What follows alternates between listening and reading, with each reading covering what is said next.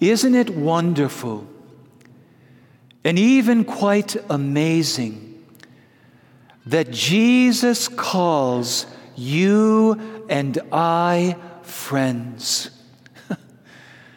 I cannot think of a more beautiful word from the mouth of Jesus than to call me his friend.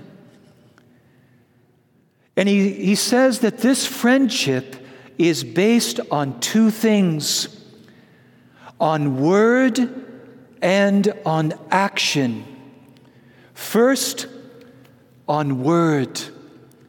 He says, I call you friends because I have revealed to you everything that I have heard from my heavenly Father.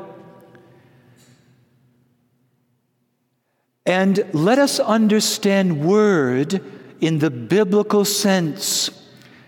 It's not just a heady type of word.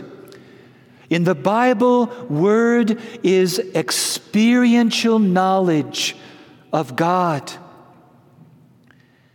And so in Jesus, we see that the Father is being revealed to us. The Father's love for you and I is personally revealed.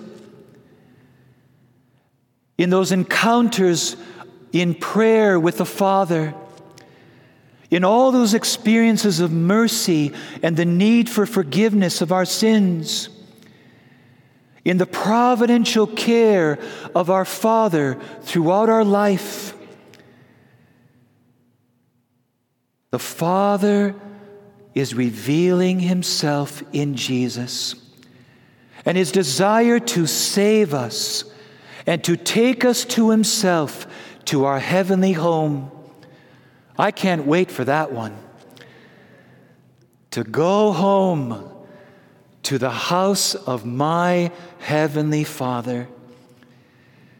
But Jesus says this, it's also action. I call you friends if you keep my commandment, if you do what I command you. And he doesn't leave us in doubt about what that is. He clearly proclaims that the ultimate commandment is what? Love one another as I have loved you.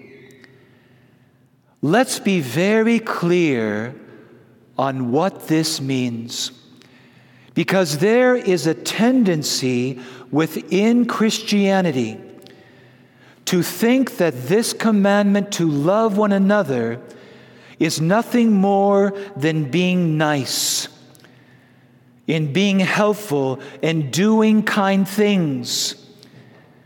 Now, this certainly is included in the gospel. Amen.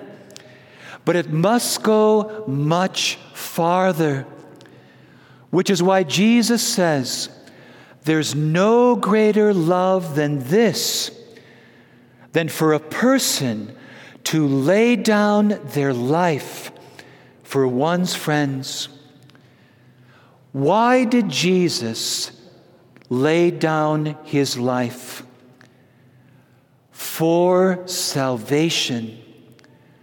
Jesus gave his life in order to save us.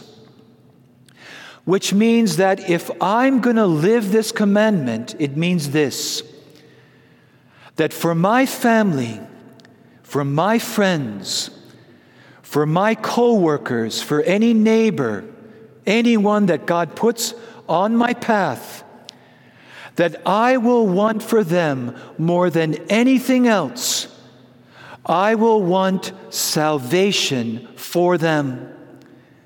And to want it enough that I am willing to sweat. I am willing to suffer. I'm willing to sacrifice. And if I need to even give my life for this spiritual good. There are many examples, but let's just give a few to make this even more clear. For example, how would this apply to parents? It would mean that for parents, it has to be more than just taking care of the physical needs of your children. It has to be more than getting them involved in sports and nurturing their human development. These are good things, but it doesn't go far enough. It means that above all things, that a parent desires and works for the salvation of their children, which immediately elevates above other things certain activities. Teaching one's children to pray, bringing children to Mass, like we see this morning, several examples. Bringing those children into those privileged sacramental encounters with Jesus. It means mentoring and modeling a personal relationship with Jesus. It means a family reading and talking about the Word of God together. It means a family serving Jesus in the poor and the suffering together. And dear parents, you and I both know that sometimes this higher spiritual good will come into conflict with the way of the world. As, for example, we see sports encroaching more and more into Sunday mornings during a time that was dedicated to family and to Mass. And sometimes we have to be willing to be unpopular, to make choices that will make us stand out.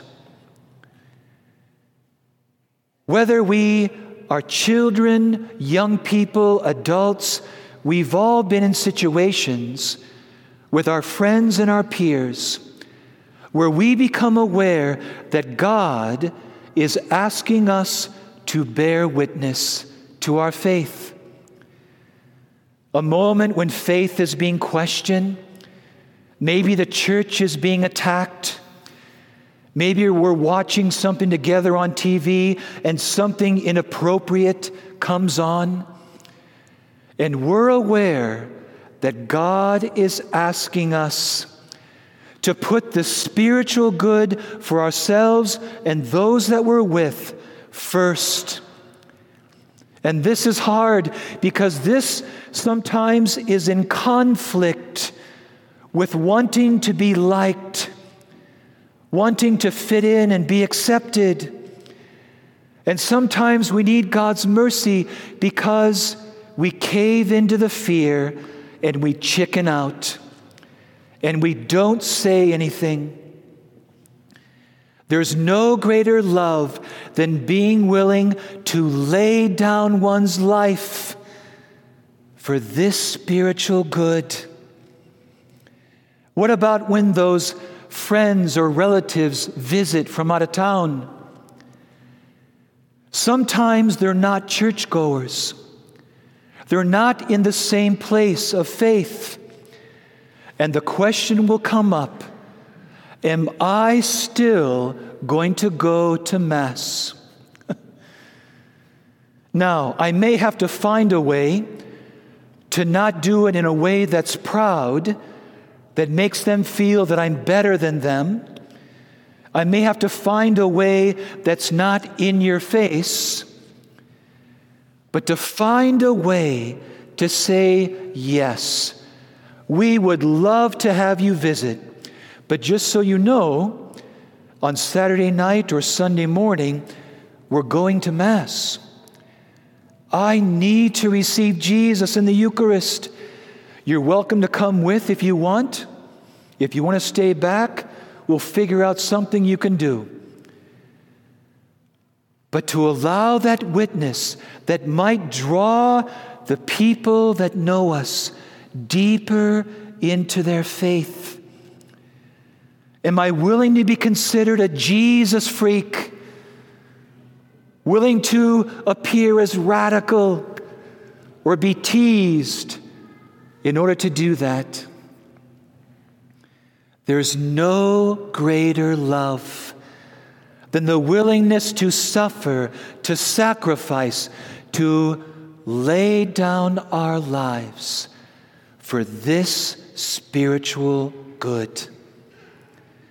And now Jesus nourishes that beautiful friendship with us as he gives himself to us in the Eucharist and in this communion to give us strength, courage to give our lives and to live this commandment.